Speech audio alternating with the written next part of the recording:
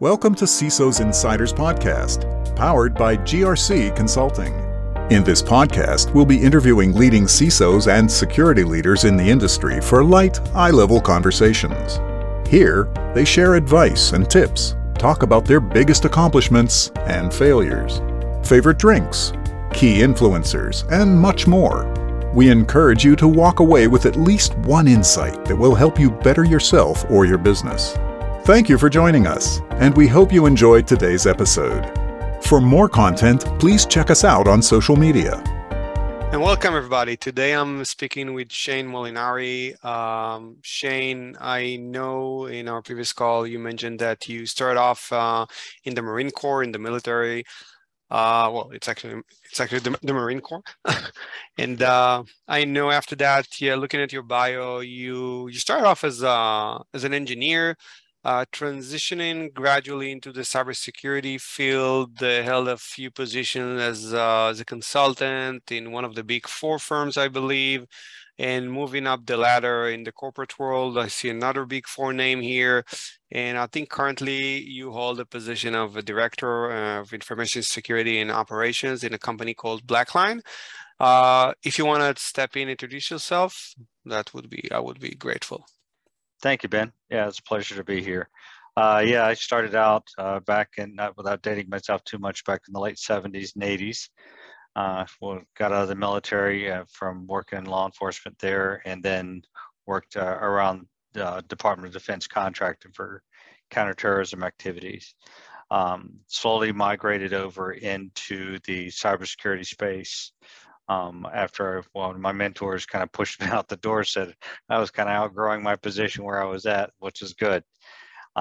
Then started driving more into the cybersecurity hard space, and then slowly into cybersecurity and data privacy and protection, both doing assessments as well as establishing programs, cyber-based, either cyber risk or cybersecurity or data privacy programs, as well as recovering programs as well. So pretty much over the last, so that pretty much covers me for the last 30 to 40 years. Okay, thank you for that introduction. Absolutely. And before we dive in, and before I even ask you my traditional icebreaker questions, what's the one thing that you've noticed that resonated the most when transitioning out of military life into the civilian world? Well, the biggest change was obviously the structure. In the military, you had a definite structure with regards to rank and file. And the other thing was that you were given a lot of responsibilities, as you started out, especially from the Marine Corps standpoint, than what you would typically see in the civilian world, with due respect to everybody out there. Once I transitioned out and got into the civilian space, the controls weren't there quite as much as they were in the military, which is what you need, obviously, because their purpose is to prepare you in the case of the unfortunate scenario where you're in a warfighting capacity. You can't afford to be second guessing or, doing whatever you want to do. You have to do what's best for the team. And that's what's crucial then, and that translates into the civilian world as well. But obviously the ramifications of stepping out on your own and doing your own thing, and the military in a warfighting position has, potentially greater consequences, with either life and limb, as opposed to in the civilian world outside of, I'll caveat that statement with the outside first responders, police, firefighting, etc. Right? So Got it. That's the biggest thing right there. Okay, thank you for that intro. So, as a means of icebreaker, I typically ask a few questions. Maybe you can share your favorite drink. Absolutely. Single malt Scotch, Balvenie 17 and the Balvenie 21 are my absolute favorites. Good choice. Yes. Nice. And I think I repeat myself every time I record one of these episodes, but the main intent here in our discussion today is to learn more about you and about your journey. Most specifically, it's not going to be about any type of technology or anything related to your current role or even to your previous role. It's more about the journey. So, like, just consider this as a discussion, as an experience sharing exercise. And with that, I'd like to ask you if there's one thing you had known when you began your career, what would that be? If I had known, it would probably be how to better communicate. That is one of the biggest challenges that is still being faced in my purview, rather, between how to drive expectations, both from a team leadership perspective, as well as enter operations between teams, and from the translation from, I call it gearhead speak, from an engineer, a security engineer especially, taking the technical aspects of what the issues are that are being seen and realized, and translating them over to a business risk language. So if I had to have learned anything to do all over again from before, it would be how to drive, those soft skills. That would be the biggest thing. And in your opinion, do you feel that the fact that you're ex-military affected, that specific thing of, you needing to, you feel that you could have done a better job in communicating?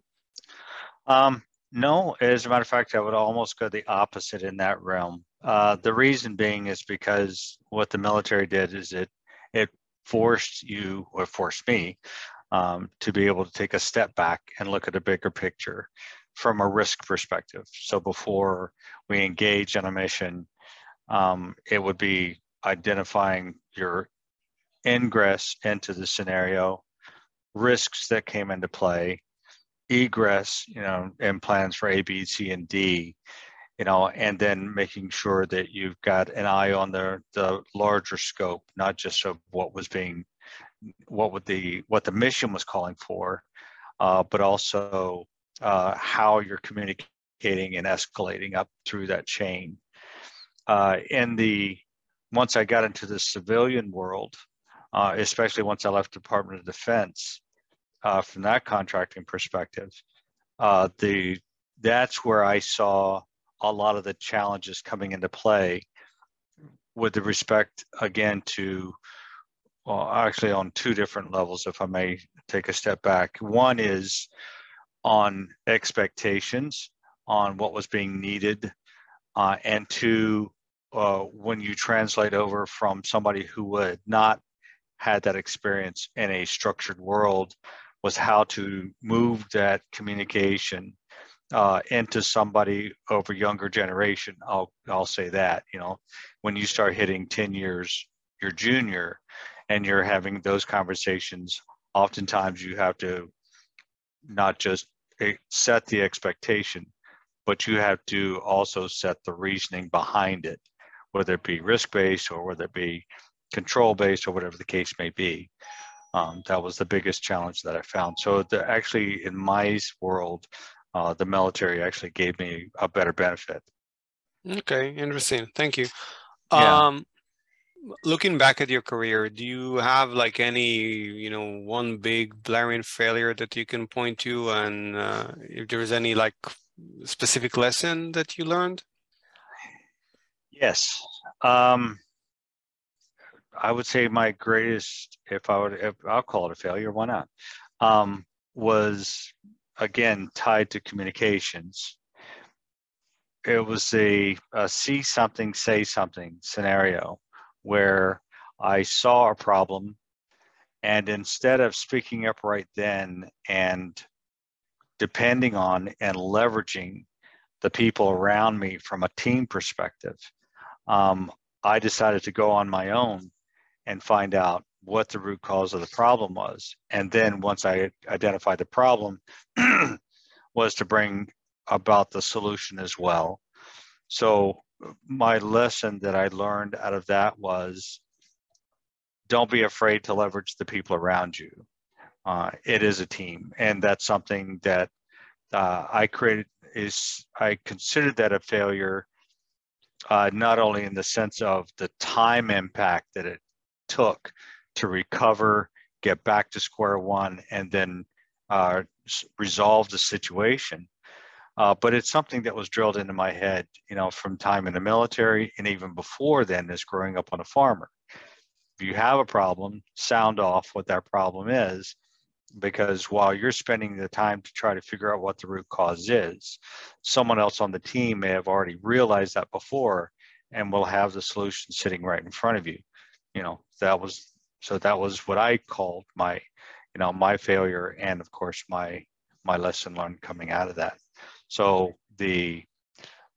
since that time, and that was when I was much younger in my career, since that time, I don't hesitate today, even with the teams that I have had in past recently and the team that I've got in front of me today, I don't hesitate to leverage the existing teams around us. I'll give you an example. If I'm working in security operations and there's a question that comes up around a tool or an application rather, I don't hesitate to draw in our security architecture teams, because they have a better picture technically across the landscape. Equally, I don't hesitate to call in, someone from the IT group or from operations, from the business operations perspective, or even GRC, if I have questions as to if it's impacting a client, if it's strictly internal. So in other words, it becomes a scenario where I'm driving the requirement of open the doors, bring those people in to have that conversation with us. One, to reduce time for assessing the situation. Two, to identify what those solutions are quicker. And most importantly, it drives that team and partnership and collaboration mentality across the board, where you take any pride that you may have and you set it to the side and you say the intent of what we're doing here, is to monitor and respond and prevent this from happening again, and bring those people to the table that needs to be involved with it, at the same time, as opposed to, even if it's a heads up, as opposed to waiting and then pushing out information again. Because in that sense, you're resetting yourself to where you're trying to solve a problem yourself, as opposed to reaching out and gathering those intelligent assets, which is crucial. So sounds to me like you've outlined all the advantages in why to share and pull in other resources. But can we just, touch on the reason of like what caused you not to reach out originally? Then obviously you consider this as like one of your biggest failure. Like, was it pride? Was it ego? Was it just like, something else? I'd say it was a combination of things. To lay that out, it would be, I was still in a learning process. I wanted to show what I had learned. So pride and ego came into it. It was also from ego standpoint of, let me show you what my capabilities are. Those are the biggest things. The other thing, not so much in pride and ego, but it was a concern of making the statement of, I don't know, right? So instead of me going, I don't know, and I don't know who to reach out to, it became a scenario of, I don't know, so I need to solve this on my own so I don't look like an idiot, as far as to the people that I'm working with, and especially to the people that I reported to. Mm-hmm. Thank you. And, the reason I ask this is because, I thought this would probably be the reason, and I've read a lot about this lately. A lot of people in the industry are, keep referring to the same thing. You don't have to be, the smartest person in the room. It's not. Nope. It's not bad to say. I mean, it's not. You don't need to be ashamed in saying I don't know something. Exactly. You're not expected to know everything. So thank you for that clarification. These Absolutely. Are exactly the insights that I'm looking for here for our listeners' benefits. And touching on your perceived failure, what would you say your biggest accomplishment was? My biggest accomplishment, both in the cyber world and outside, is mentoring. One of the my focus points has been on veterans coming out of the military. For probably the last 20 years, have been either prepping people for coming into the military, how to have candid conversations with the people who are recruiting you, people who are coming out of the military, how to prepare, and hats off to the services today for the transition programs that they have in place. Because when I came out, that wasn't really there. It was to some degree, but nothing close to what we have today. At the same time, a lot of my mentoring with veterans is, how to navigate, the trials and tribulations of coming into the civilian world and transitioning your expertise in the military to that of a civilian marketplace. And most of all, and this is something that I found when I got out as well, the brotherhood and sisterhood that veterans, that active military realize while they're in those roles is not there in the civilian world, just to be clear. So oftentimes you have to remind the people around you, hey, if you know a veteran, reach out and let them know they're not on their own. And it's especially important when the holidays come around. And if I may make a point there on what is some of the impacts to not having those reach outs take place to those individuals, is you see the average count of veteran suicides are 22 a day.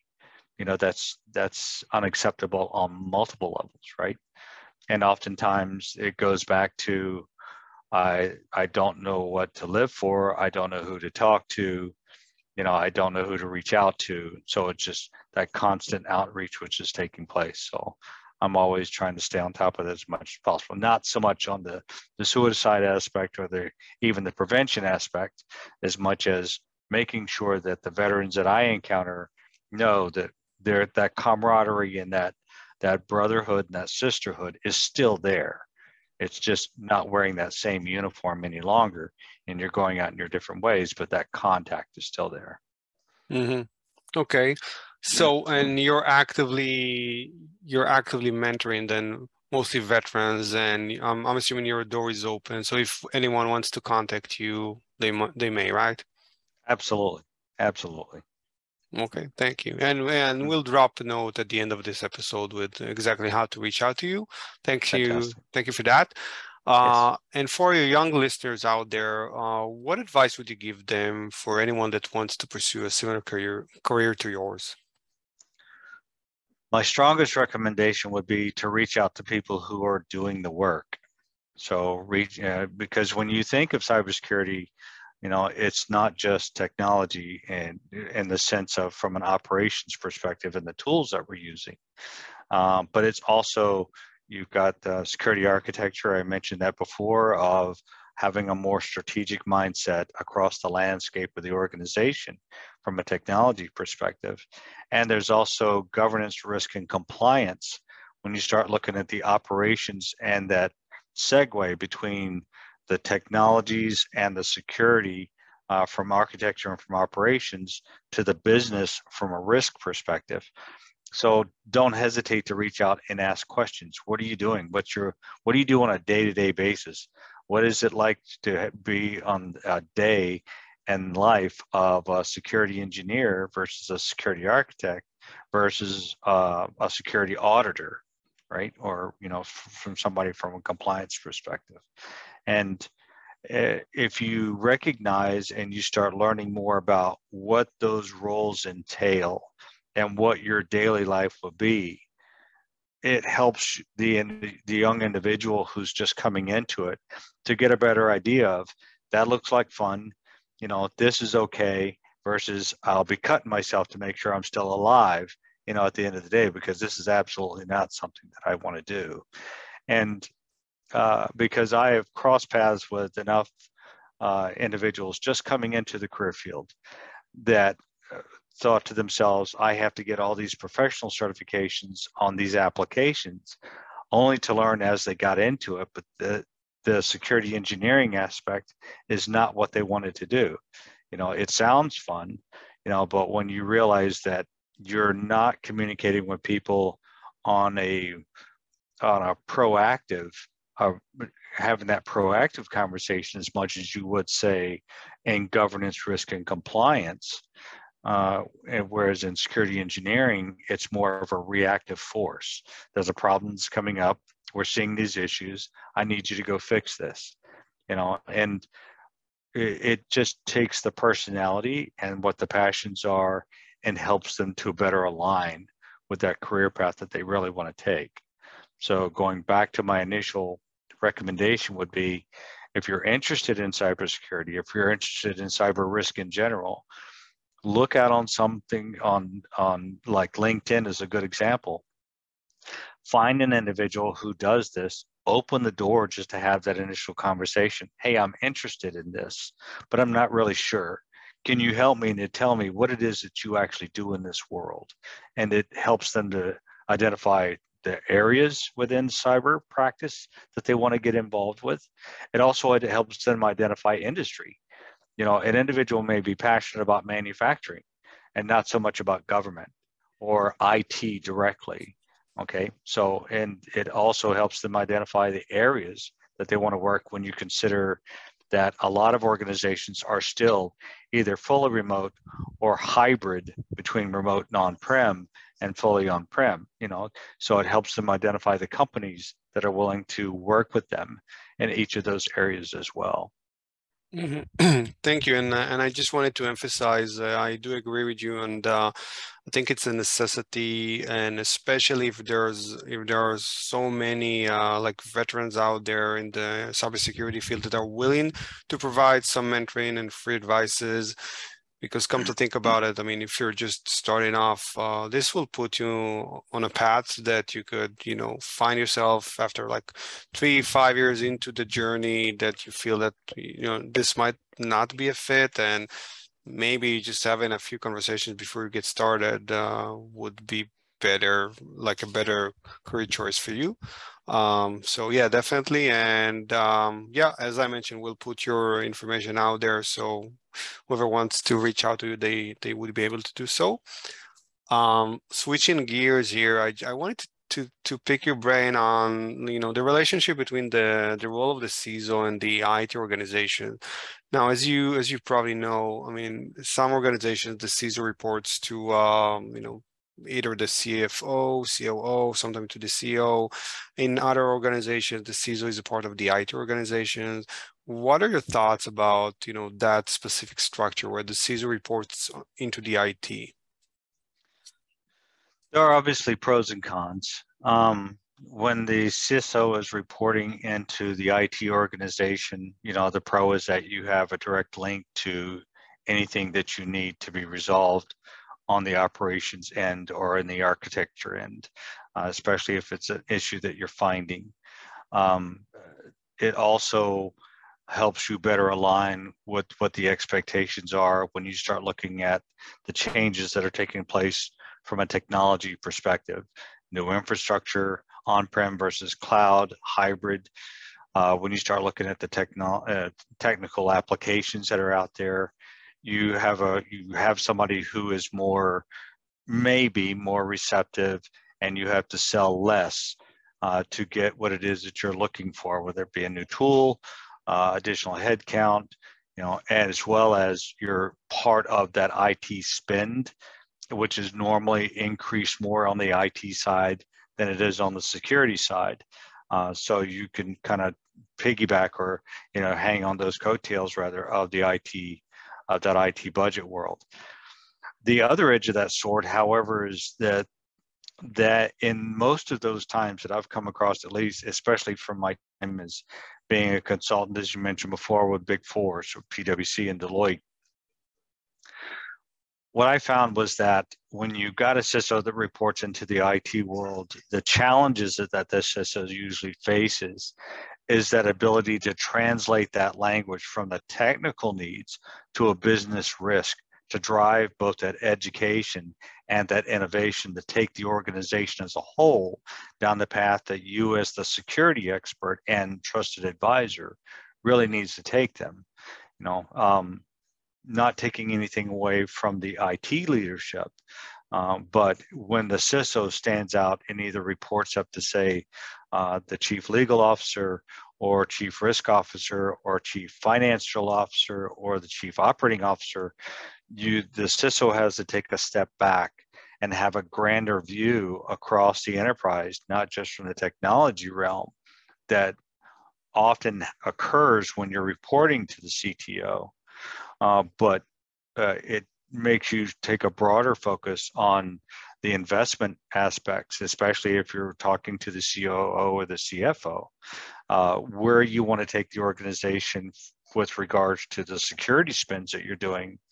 And you have to demonstrate in that proposal, that business mindset of what you want to spend and what that return on investment is.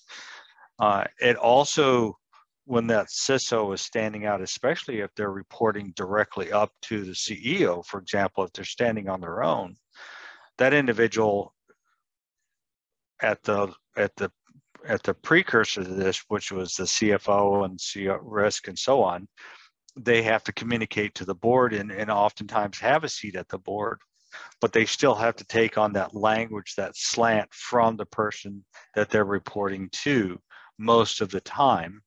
Whereas if they're standing on their own and they're talking to legal or they're talking to privacy, and those are the reporting realms, now I have even more independence where I can bring what the cyber risks are, what the impact of the organization is from a business, from a financial standpoint, and why the steps and the investments, either in the operations and the process or the technologies, why they need to come into play and what those benefits are going to be.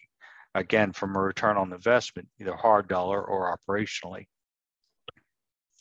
Thank you for that answer. I wanted to also tap into your mind and ask you about, like, looking back at your career and your journey.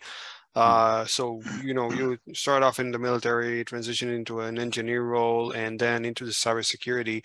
What resources did you use? Like, how did you get there? What have helped you? My biggest ones were the mentors that I had at those times. I mentioned before about when I'm looking at someone just coming into the career field, to reach out and ask somebody about what's happening, what happens in the world.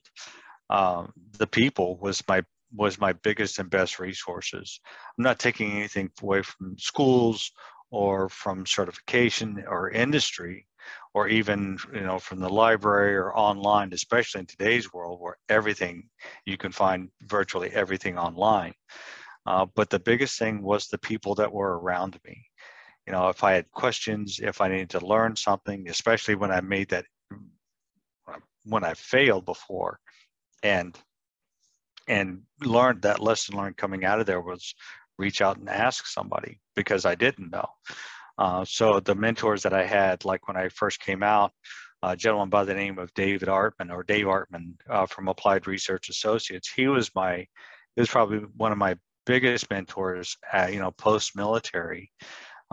He was probably one of my biggest mentors in helping me to shape both my career and the direction outside of Applied Research Associates. He had realized, early on, and he saw this, that as I started reaching a certain point in my education and the direction in my interests, he recognized that my interests were no longer going to be contained within the business that I was working at ARA.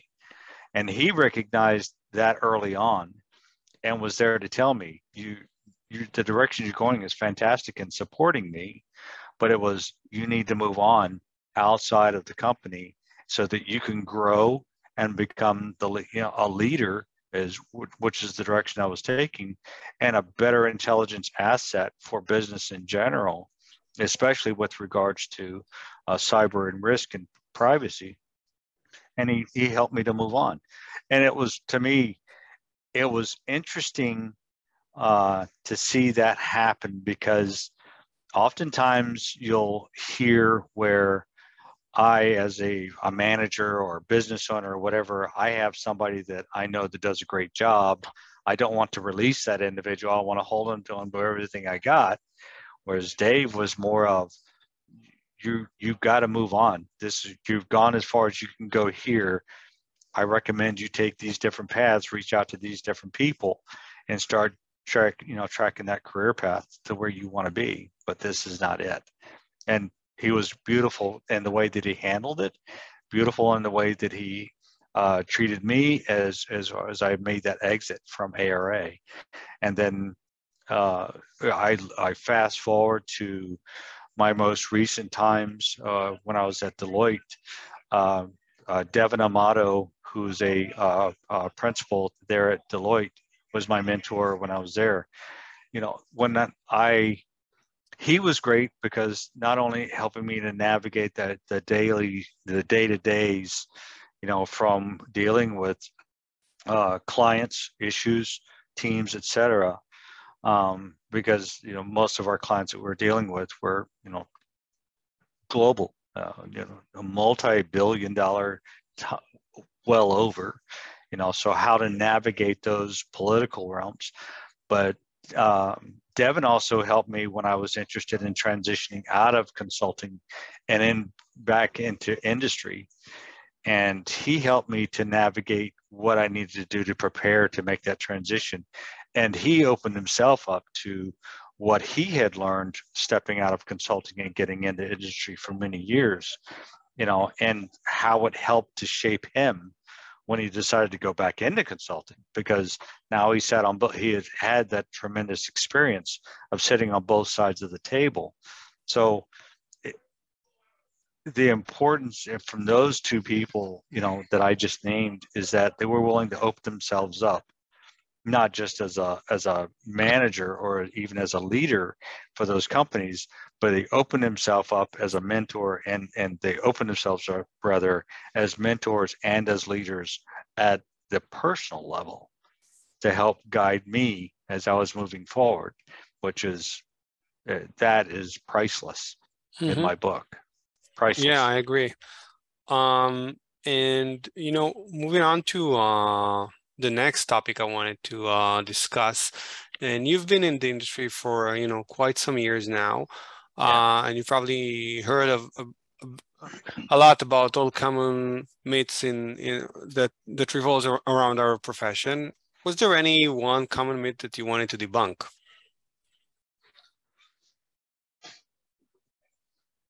If I was going to debunk something, it would be that cyber threats are going to be managed, in any shape or form. I go back to the mid-90s when I was recognizing how IT and cybersecurity was increasing in trends and capabilities, but quickly recognized that the pace of cyber attacks and threats, whether they be state sanctioned or criminal activities, which was the biggest piece, was outpacing the ability to manage and safeguard information in general. That was the biggest thing. And in the spends, even when you look at how much companies are spending on average, to safeguard their assets, data, people, technology, infrastructure, even if that's tapping at roughly what $200 billion. Went from 156 in 2020. Their expectations, I think, is around 350 billion in the next 4 or 5 years. When you look at that and you're thinking that's a massive amount of money just to be focused in cybersecurity, and it is a lot of money, then you realize that the average cost each year because of cyber attacks that's taken place is $600 billion. So the value of being successful in your attacks against government and against businesses, banking, manufacturing, governments as well. The rewards that you reap if you're successful in your endeavors outpaces what somebody else is willing to spend, from a protection standpoint. So the debunking would be, you can not necessarily let your guard down, but things are getting better. Things are getting better. I shouldn't have said that. Things are getting better by a long shot. We have better capabilities today than we did, 3 years ago, 5 years ago, most definitely 10 years ago. But for every step that you're taking to safeguard information, the bad actor out there is taking 2 or 3 steps to figure a workaround. If I can't take a direct run at you at your company, who else is going into your company? Third parties, for example, was a great example, typical example. If I have third parties coming in, maybe I can leverage one of those third party accesses, to get into your back door and then exploit your vulnerabilities from that perspective. And, that's all too common. Though it is a focus, it's still all too common. So obviously, the threat landscape is getting more and more complicated, as you said. Oh, yeah. You also mentioned that, at the beginning of the call, you mentioned that CISOs need to have business understanding and to be able to communicate risks and threats in a business language. In your opinion, what are the most important skills that CISOs nowadays should have then? Because obviously, as you mentioned, the attack surfaces are just, growing, and, they, on one hand, you mentioned that they need to have business skills, but on the other hand, you're talking about like very technical risks. So where's the balance? So CISOs today are kind of spread across, I'll reduce it down to 3 or 4. So your CISO today serves as trusted advisor, especially when they're communicating to the board. They have to educate them. They have to educate their counterparts at the CXO level as well, as far as on not just from a threat landscape, but why we need to focus on those things. And to be clear, the majority of concerns that seemed from my research, the majority of the concerns that comes from boards is, how safe are we? So you've got the trusted advisor, you've got the strategist, as I mentioned before, where the CISO has to be able to speak the business language to partner and understand not just how to sell, if you will, the business of security and cyber risk, but also how to align with the objectives and goals of the organization for where they are today, where they want to be tomorrow, so that you can shift and pivot over on to align what your security strategies are to meet those goals and objectives. When we start talking about, the technologies, in the sense of the tools and the applications, et cetera, that are being leveraged, it's not so much on having a detailed understanding of the technologies as much as making sure that you have those intelligence assets, the people, who are standing there leveraging those technologies, who are the subject matter experts on those technologies, and to help the CISO to drive forward to align with the objectives and goals of the company and recognize that threat landscape. So while the CISO has to have those hats on, while they can have those conversations and speak intelligently, even on the technologies, it's most important that the CISO have a body around them of people, whether it be in security architecture, operations, I mentioned GRC before, to make sure that they have trusted sources that feed them intelligence that they can then take and to either translate or push forward that information, to their other CXOs and as well to the board. Those are the big things. Got it. And do you see any, what's the maturity that you expect out of the CISO role? Like, where would the CISO role be in, say, 5 years from now? The CISO role is it's not really going to shift. I don't see it's going to shift as much in the next 5 years, though a lot of the security aspects are becoming more technology centric, like SOC operations, your security operations centers are growing. Though that's definitely a driver behind that. The role of the CISO is still going to have to be able to maintain that. I'm your trusted advisor. I'm here to recognize and understand your strategy and align our program with those. But even though the technologies are growing, I don't see the CISO becoming the technologist.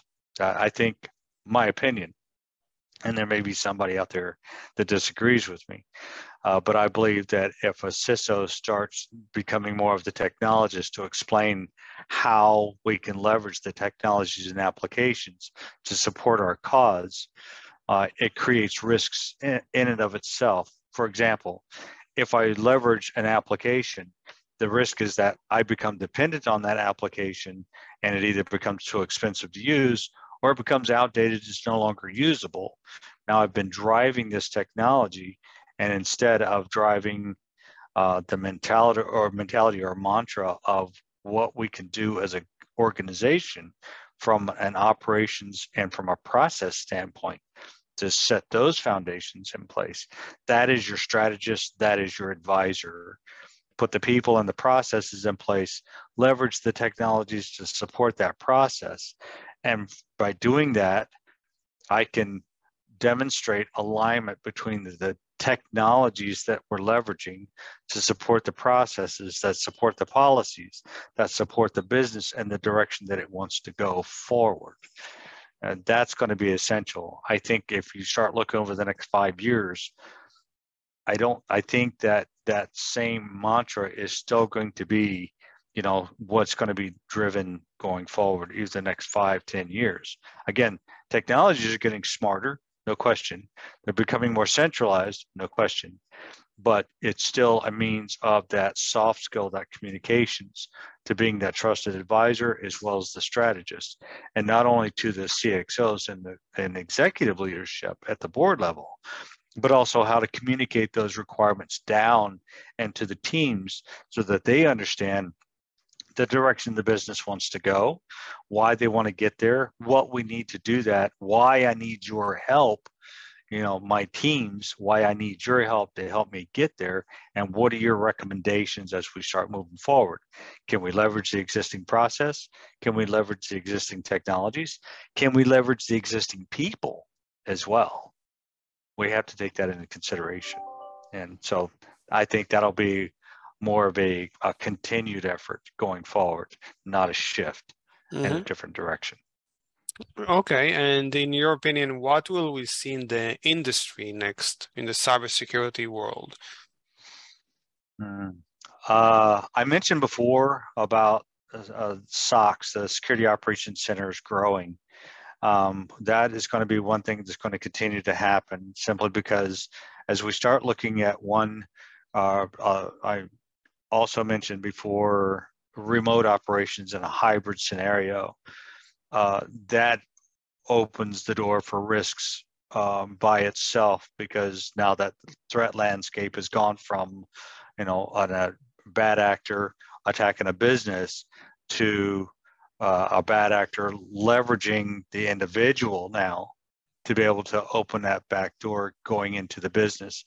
A simple example that I've used in past would be, I'm working at home, I live at my house, I trust the people who are living there, my family, but so I may not lock my laptop.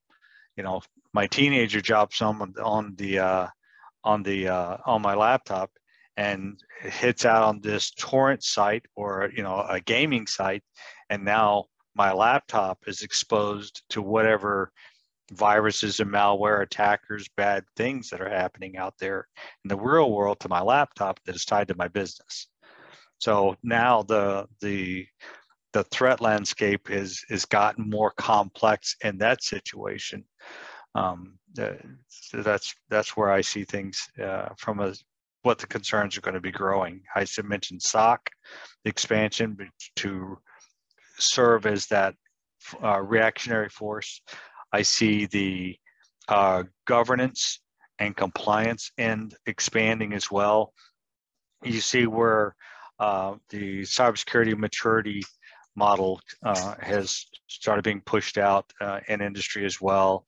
And if you're wanting to, and if you're intending to do business with the government, for example, but you're also seeing where those compliance requirements are also falling into NIST in general, which is what's driving ISO 27001.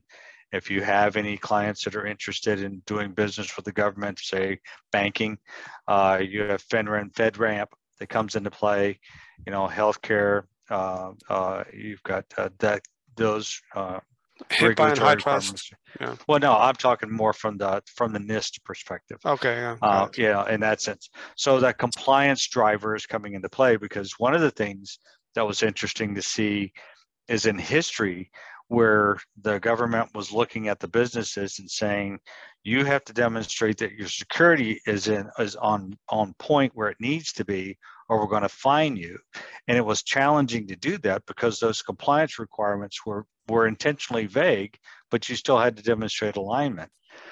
In recent history, you saw that shift take place from security to data privacy, where now I'm not looking at how you safeguard that information, I'm looking at how you manage that information. And if I see that you can't manage that information with the safeguards being the security being behind that, then it's going to be easily identified, because the information is going to be exploited in one fashion or another. So now I can come after you, company, from the government's perspective, in fines and penalties, with the individual's information being the tip of my spear, to drive that. So I see the privacy taking a more tip of the spear approach, with security not necessarily sitting on the back burner, but it's running right behind it to demonstrate, here's how I manage my data, here's how I ensure that the right people, processes, and technologies are in place to ensure that while I'm managing the information, I'm protecting that information, with the understanding that if I don't manage that information correctly, bad things are going to happen and I'm going to pay a price for it. Mm-hmm. I think it'll continue down that path. Okay, interesting. We're almost at the tail end of the episode for today. I just wanted to get your thoughts about, I just had a couple of quick questions around vendors, and then I could let you go. In your opinion, right now, like in the current market situation in the industry as it is, what should vendors stop doing? Vendors should stop acting like a business and start acting like a partner. I say that because the vendors have to they have to swing around and put themselves in the client's shoes. What is my client experiencing? I have to have a better understanding of what my client does, how their business operates, and how we provide that benefit to the company. In that sense, I'm looking at, whether it be a technology or whether it be a service in general that I'm providing for them, I have to understand what my client is trying to accomplish, and then bring that to the table, and then work with that client as we start moving forward down the path, to work with them to recognize some of the challenges that they may be facing, and again, how we can provide a service or technology, to benefit them. But it's as a partner. Hey, you might want to consider reducing these areas over here to benefit these areas over here.